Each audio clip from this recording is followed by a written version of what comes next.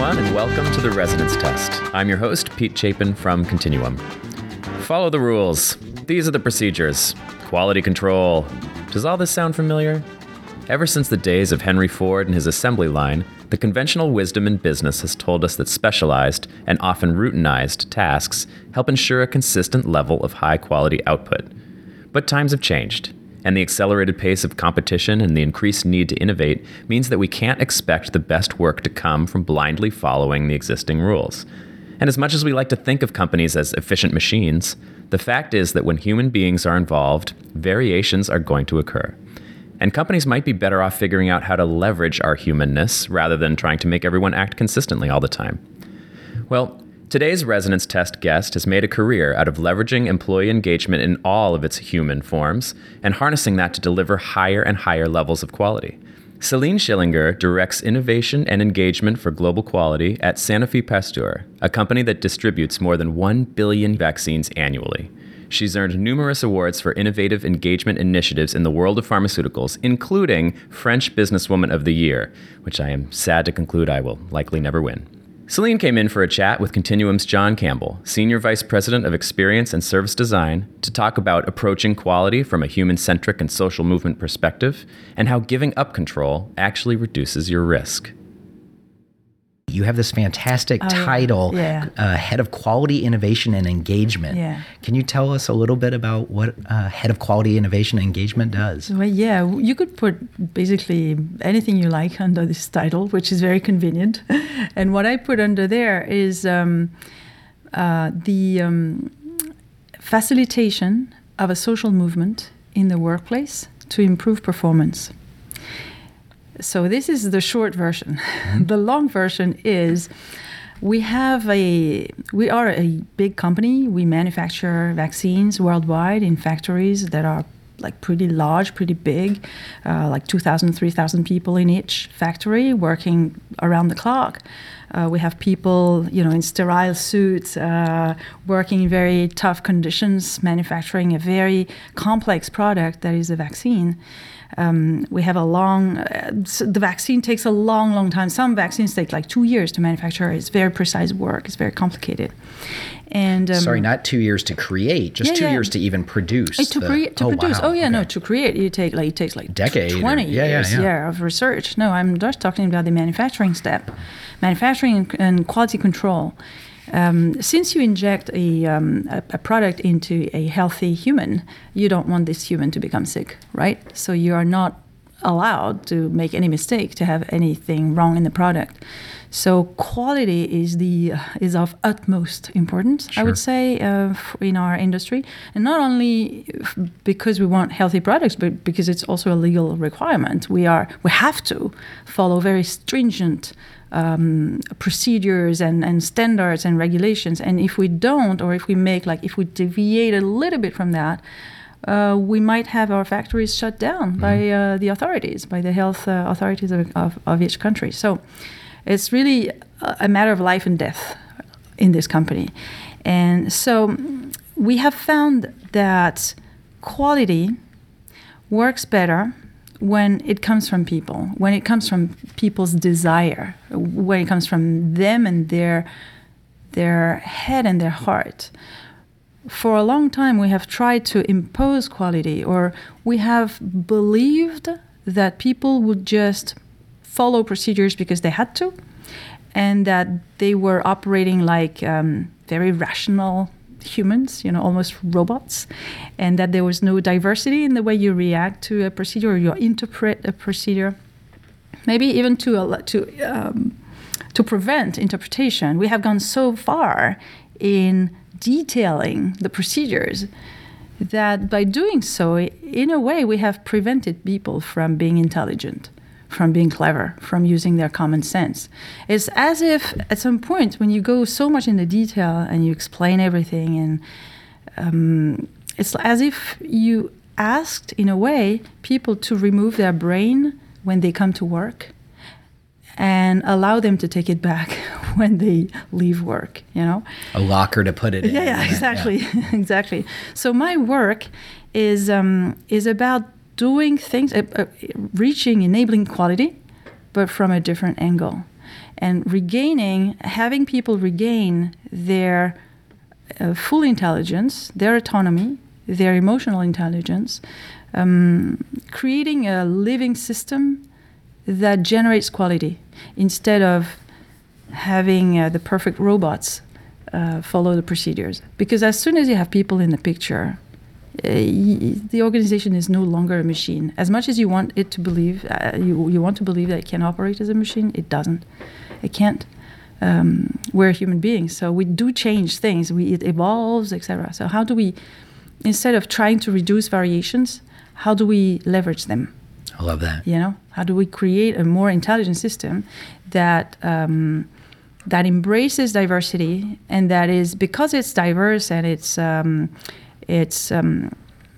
complex, and it leverages this complexity rather than trying to eliminate it, it becomes more agile and better at producing what we want, which is this complex product that is the vaccine. That's great. I love that idea of not worrying about reducing variation, but leveraging it.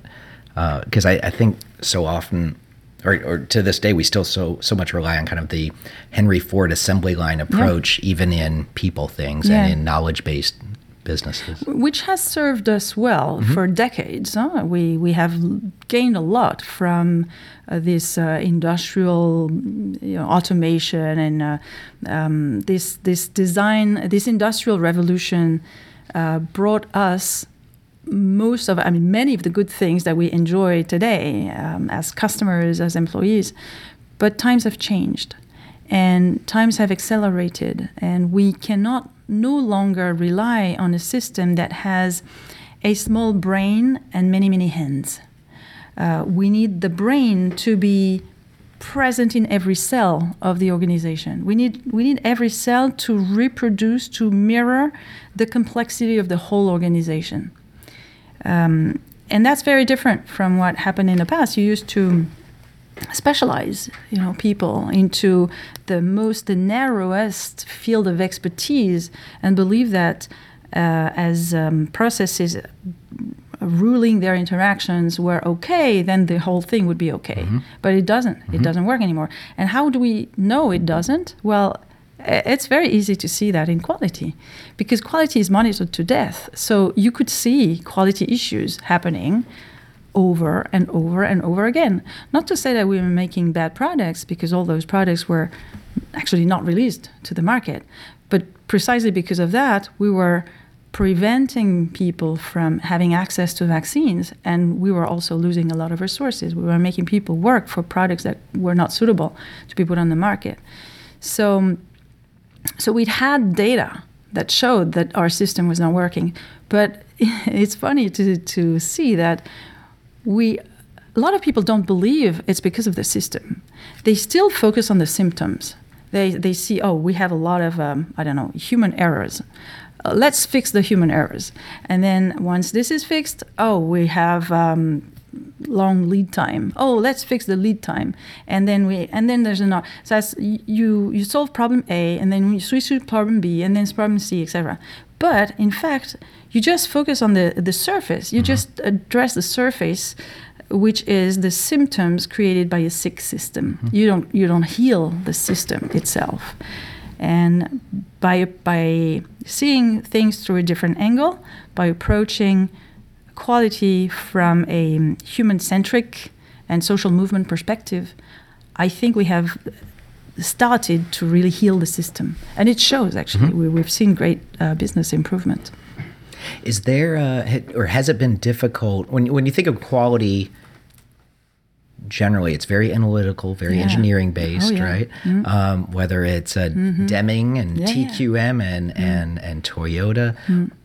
Has that been a challenge for you to try to convince more engineering or analytically focused minds that there is this whole person you should bring to work and enable? And first, I'm smiling because my first reaction when I was offered to join quality was, oh my God, this sounds so boring. What can I do there? I'm a human person. I'm a people person. I'm all about communications and interactions and marketing and that kind of things. And quality seems like way, a different world, really. But then, by accepting the challenge and finding it fun to basically do the opposite of what quality was used to, I realized that quality is actually an amazing place to connect people to the purpose and to the customer and to what the customer wants. And the customer, especially in this particular field, the customer needs something from you, and that is really, really important. And if you don't take care of quality, or if you address quality from a mechanical perspective, if you are not true to your mission and your purpose. So quality, in fact, is, I would say, almost a perfect place to put the heart and the passion and the engagement piece in that. It's really interesting. It has been... and counterintuitive, but it makes sense as you describe it, right? But it has been, in fact, confiscated, do you say that in English? Mm-hmm. By engineers, and not to say that engineers are bad, absolutely not, but I'm speaking under the control of engineers here. But that is a certain perspective on engineering, influenced by mechanical, thinking, has dried out has dried out quality, or even how organizations run. And even Deming has been misunderstood. Deming got a lot of things right. Mm-hmm. He understood it needs to work as a system. So the system thinking and involvement of operators and not focusing on errors or mistakes, but working together as a team to improve the way things are done. Deming was a genius. There's only like 20% of his learnings that have been transmitted.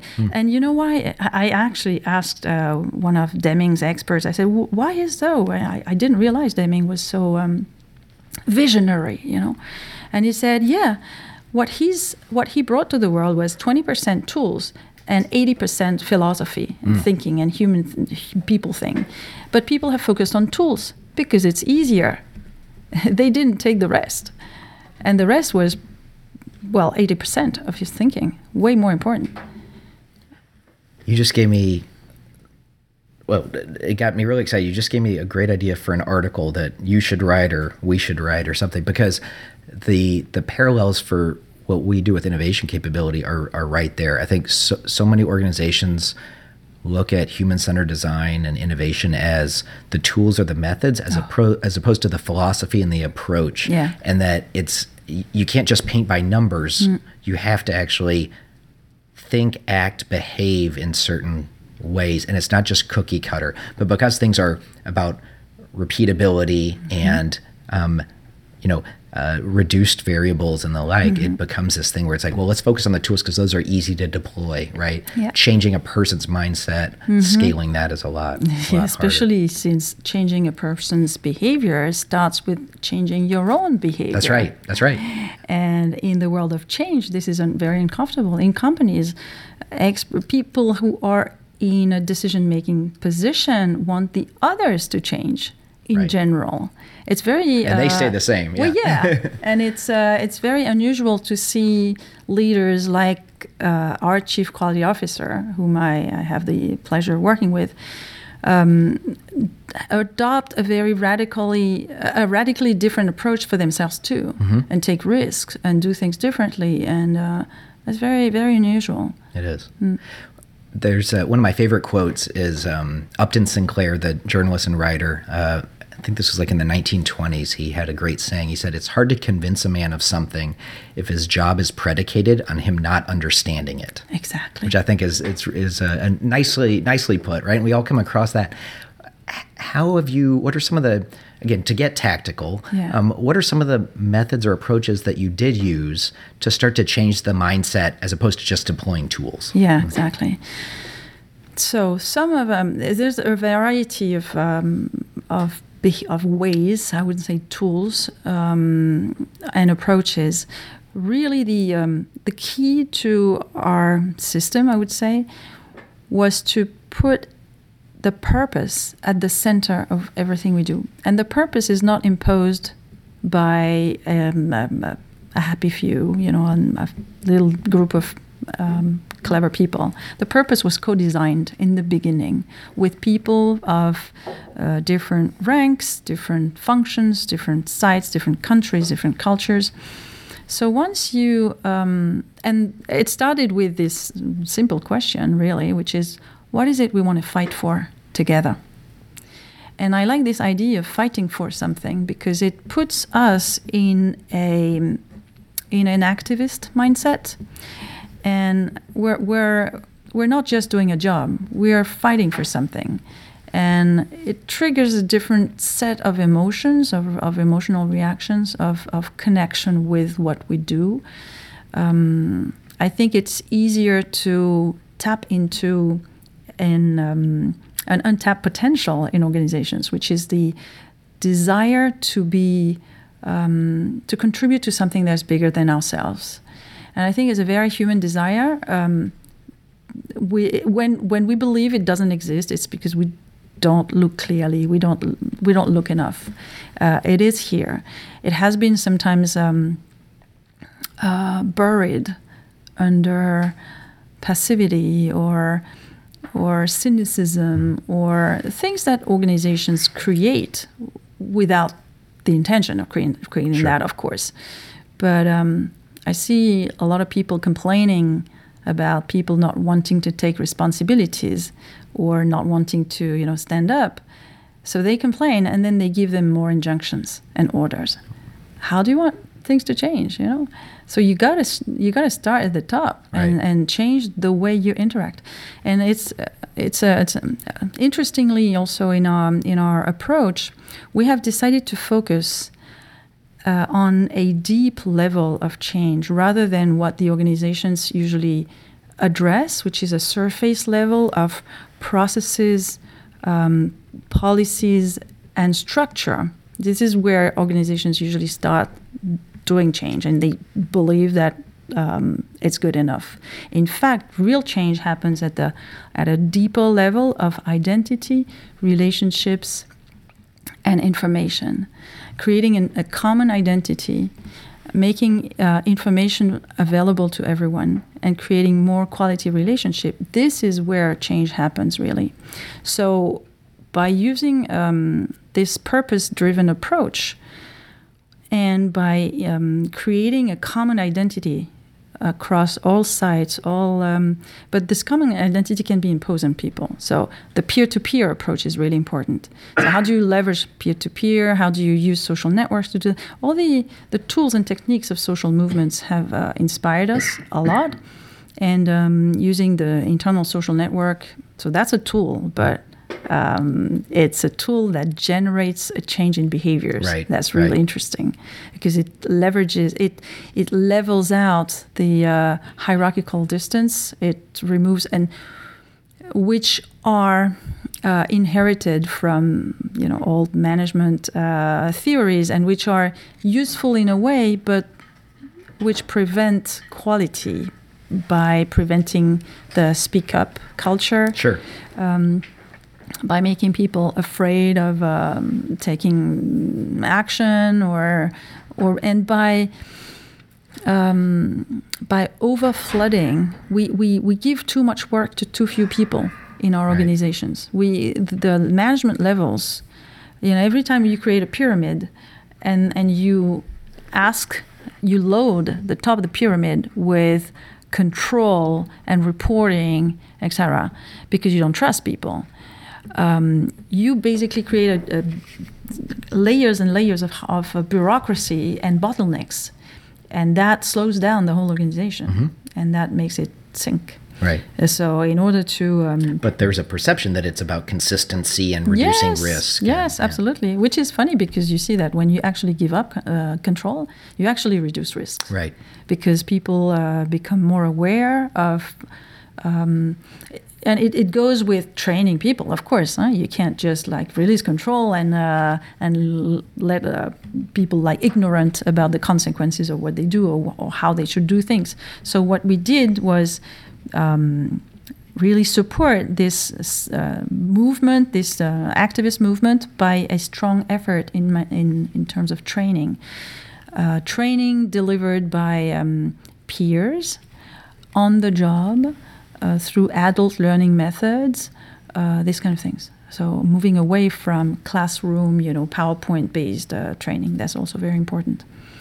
So yeah, basically, we adopted this purpose-driven approach, peer-to-peer, social network, creating so it's about changing leadership, really. It's a new leadership approach. It's a leadership approach that is focused on coaching and supporting rather than controlling and being having all answers. The most powerful leadership question I have found those few years, is how can I help? And it's very unusual for leaders to ask it. How can I help? They're supposed to know. They're supposed to be helped. They're not asking this very, very simple question. They don't want to maybe appear limited or in their knowledge, or I don't know. But those that understand the power of this question, oh my God, you should see that.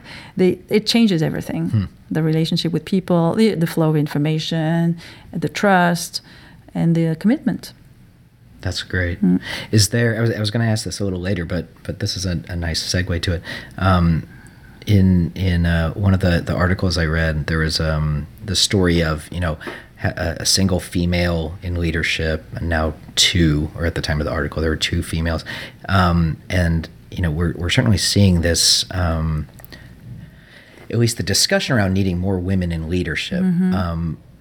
Do you think this idea of not being comfortable asking how can I help is kind of an issue men have, right? They feel like they have to have all the answers? Well, certain men, sure. And maybe those men who are chosen by the organization because they fit into classical leadership criteria. They are assertive. They look like real men. Right. They are analytical. They know everything about everything, and that they aggressively ask questions. Exactly. So we, in a way, we still promote. I think it's changing, but slowly. We still promote leaders that display the opposite of the competencies we need today, which are competencies of inquiry, of collaboration, of humble leadership, this kind of things. So the answer, I think, is not just more women, it's more different people. More different men. Traits, well, yeah. Whoever has them. Exactly. Yeah. More different academic backgrounds, more social science experts, more non-experts, more generalists, more people from...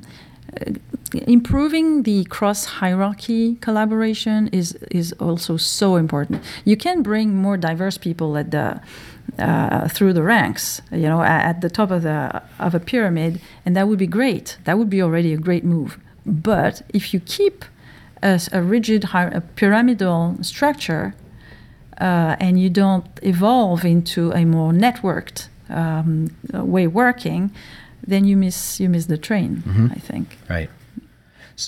And earlier you talked about social movement and talking about, you don't want to remove people's use of judgment and common sense and the like. At the same time, is there a need for policies and processes in order to scale? Or are you saying, there is a way to scale without those? There is, absolutely. But the most powerful, the way they work is when they are co-created, when they belong to the teams. So how do you, and it's a very interesting question, and it's not, it's a question that goes beyond quality, but how do you maintain consistency or improve with rules that have to be, that are very strong and important and that needs to be respected, but that belong to people? How do you create ownership and on a sustainable basis. That means you have new people coming in, you have people leaving, retiring, etc. How do you maintain both a stable basis of rules and a constant ownership? And that's a very interesting learning challenge for the organization. Mm-hmm. It's something that we can definitely address with peer-to-peer training, with, again, modern methods, making training more, being able to be challenged. Once we have reached a great system for a team, for example, we tend to believe that, we got to protect that, and it should never change. It's done, and now it's a good system, and that's the way we're going to work for the next 50 years. It shouldn't be this way, right? Because even if the system is good, then new people will not have this, or the sense of ownership might be lost, or it will become like meaningless mm-hmm. with the years if you don't refresh, if you don't renew. So you gotta accept it to be challenged even on your great achievements. Sure. There was an article in the New York Times a couple weeks, maybe a month ago, about, ironically, an internal social network, a wiki, right? And I was thinking about that not only because of your discussion around the way to leverage social networks and social movements, but also the unique challenge that this woman within the CIA had, which was she was pushing for this so that they could, through this wiki, share information across various intelligence agencies within the government and this, that, and the other. And it was shot down multiple times. And then I believe, if I recall right, she was moved or to another department or whatever, and was not promoted, right? Because she was, a troublemaker, so to speak. And now this wiki is, it ended with a wonderful story about how the wiki was built. It's, helps prevent all kinds of, bad things from happening. And that it was this persistency that she had in working towards that, which certainly made me think of you, right? Around not just the persistency you've had, but, some conversations that bosses have had to have with you about situations. And then specifically in one of the pieces I read, you had a promised promotion that wasn't given and stuff. Mm-hmm. Can you talk about, not to dwell on the negative side, but on the positive side, can you talk about kind of that, where do you get that persistency from, and how do you keep at it when there are, the conservative masses and the large organizations that may not? It is definitely a challenge for change makers, because you see what is possible, what would be possible, and you find it extremely attractive, and you, at least in my case, you may be over optimistic in evaluating the time it takes for the organization to reach there. And I think it's the case for everybody. When we're in love with a topic and we believe it's going to be easy to explain the others, and they will naturally fall in love with it as well. And they don't. Not all of them. So it does take resilience, absolutely. It does take patience. It does take learning also. And I realize that sometimes I have been a little bit either too ambitious or too direct, or didn't thought of a solution that might have been great for a small team that was not so great for a bigger team, or I don't know. So it takes learning, but as you learn, you grow, you get more experienced in how to deal with people who are not accepting your ideas, and that's the power of that's the challenge and the power of diversity. Mm-hmm. You can't just work with people who agree with you. And that's what I try to bring the organization to. More diversity. That means we, including myself, need to work with more people who don't share our ideas, and yet we need to all work towards a common goal. The resilience I have found that has helped me so far comes a lot from the connections I have with crowds, really, because my job is really about collective, and the power and the hunger I see for change and innovation and progress that I see in those crowds. Those people who are still not often given a voice, and that when they are, the energy and the passion and the authenticity of their energy, towards this really makes me continue. And we've had great results as well. This work is being recognized, so I'm pretty optimistic about the future. I think it can still be hard for isolated change makers, but once you understand how to connect with other people, it gets easier, way easier. Finding some partners in crime, so to speak, some people that'll help figure it out with you. Yeah, and some of them are the top leaders of the organization who find in this a great way to achieve what they have been trying to achieve through old methods, and that they found it they found it slow, they found it not up to their expectations, and with this, some of them realize how the power and the achievements you get through those new ways of working. Yeah. But it goes with accepting to be a different leader as well. Right. So that's probably what's holding some people back. But if you have more and more examples of modern leaders, you tend to. I think things are shifting progressively. Mm-hmm. Not everywhere, not the same rhythm, but they are evolving. Mm-hmm. How does someone listening to this who's looking to affect change in a large organization, how do they start? Is it one topic, one thing? I would say they start at where they feel their heart beats a little bit faster, where they feel they have an affinity, a strong, like something that resonates with their values, with who they are, with their core, And to me, it was diversity. We could have been something else. I've been raised by parents who are extremely open-minded. They are artists. They travel the world. They go on help humanitarian projects, whatever.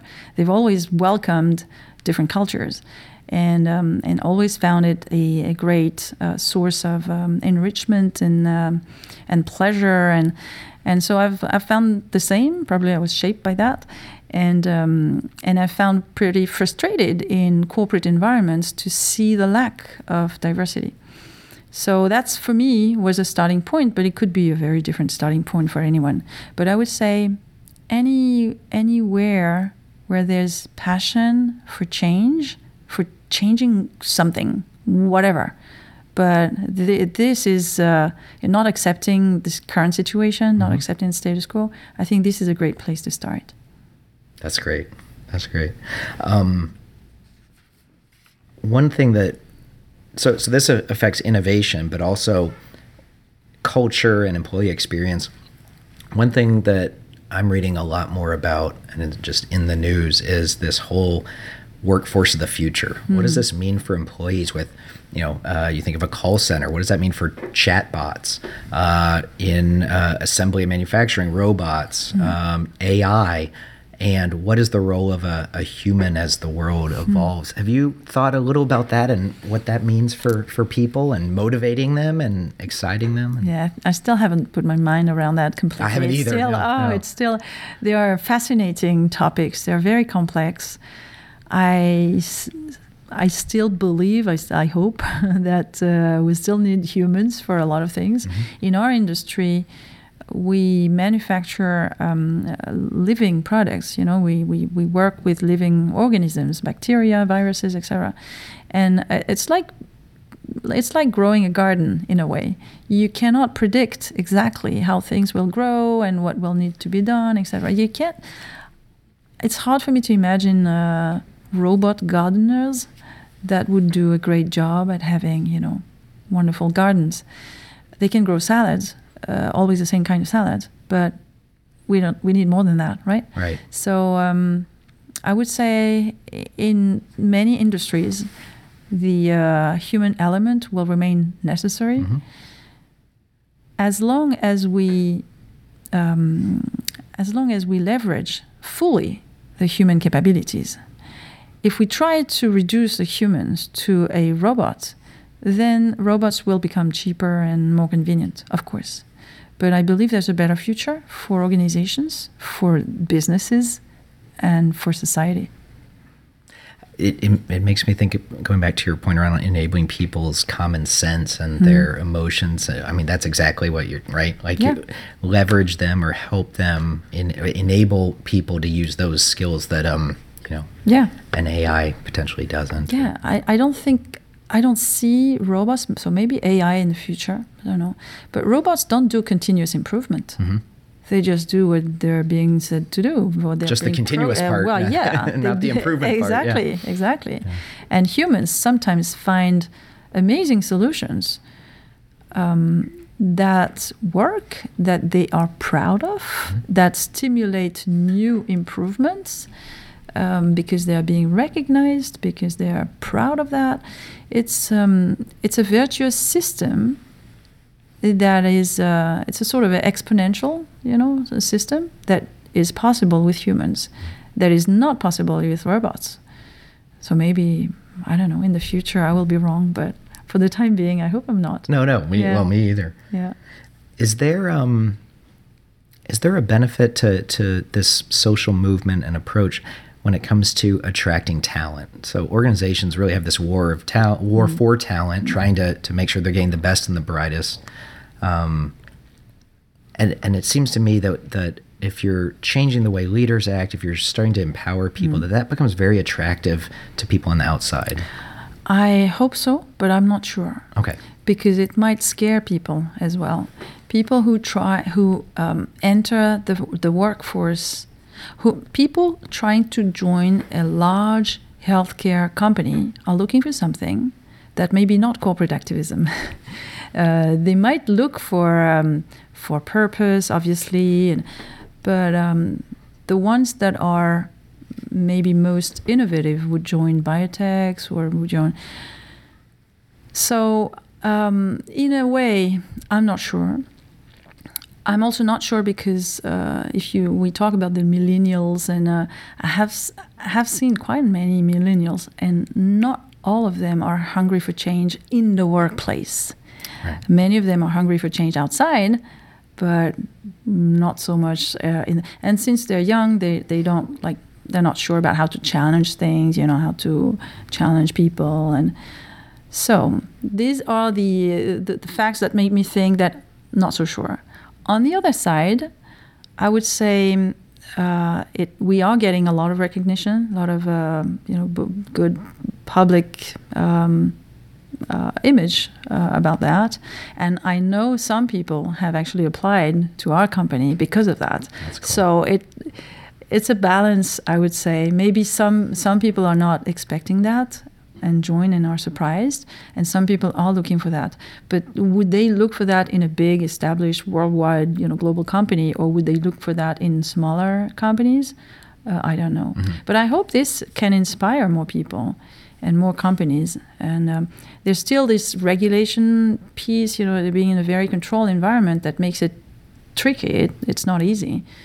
But I think even in a regulated environment, you have the possibility to become a human-centered organization. Definitely. There's always a way. If you say it's impossible, it's because you're lazy. That's great. I do want to end then on something that happened pretty that's pretty cool. You were recently named Knight of the National Order of Merit. And while you didn't creak in here in armor, that's got to be pretty cool. What did you think when you heard about that? Maybe talk a little bit about that experience. At first, I thought it was a mistake. I received, oh, really? Yeah. I didn't expect that at all. I received an email from someone in the company congratulating me for this award, and it didn't write my name, my first name, and I thought, this person got it wrong. And I felt so embarrassed for him that he sent the wrong email to me. And I was about to write him back and say, hey, I'm sorry, it's not me. You must be wrong. You must have made a mistake. And so before looking, I didn't want to be stupid. So I just Googled just to be sure. Yeah, the website. And I found out that it was actually true. It was me. So you must have been completely shocked. I was totally shocked. I was totally surprised. It was, but it's a big honor. Yeah. My son was thrilled. He's 12 years old, and so now he is motivated to get a bigger award than that, to do better than his mom. That's good motivation. It is, right? yeah, it is. Nobel Peace Prize, or he's going to go all the way to, something like that. Oh, that's exciting. Yeah, so no, that's pretty cool. That's pretty cool. It makes me think that I'm on a good track. I'm on. There's still so much things to do. It's pretty humbling actually, because when you see what I have done little. In fact, I have done very little. So when you see that this little is recognized by such an honor, you think, oh, okay, well, maybe I should do more. Well, I hope you don't stop. No, I won't. There's a lot more to push forward on, I'm sure. You can count this is on amazing. Me. Yeah. So. Well, thank you so much, Céline. Well, thank you. It. Thanks for the conversation. Really like Definitely. it. This is great. Thanks. The Resonance Test podcast is where we seek out people who are consistently able to go from inspiration and cool ideas to fully implementing them. Innovation in this form can be found in all sorts of fields, from health and tech to food and the workplace, and we love hearing how different people go about doing this repeatedly. Continuum is a global innovation design consultancy with studios in Boston, Milan, Seoul, and Shanghai. At Continuum, we're very deliberate about the term innovation. For us, it means turning ideas into stuff that's real. Because from our perspective, it's not really innovative until it exists. If you want to learn more about Continuum and the work we do, go to continuuminnovation.com. Thanks to Céline and Jon for their great conversation today. Many thanks to Kyp, our sound engineer extraordinaire, for getting this podcast recorded. Unending appreciation to Ken Gordon, our producer, for his masterminding behind the scenes. This has been The Resonance Test. I'm your host, Pete Chapin, and to our listeners, we thank you for your ears.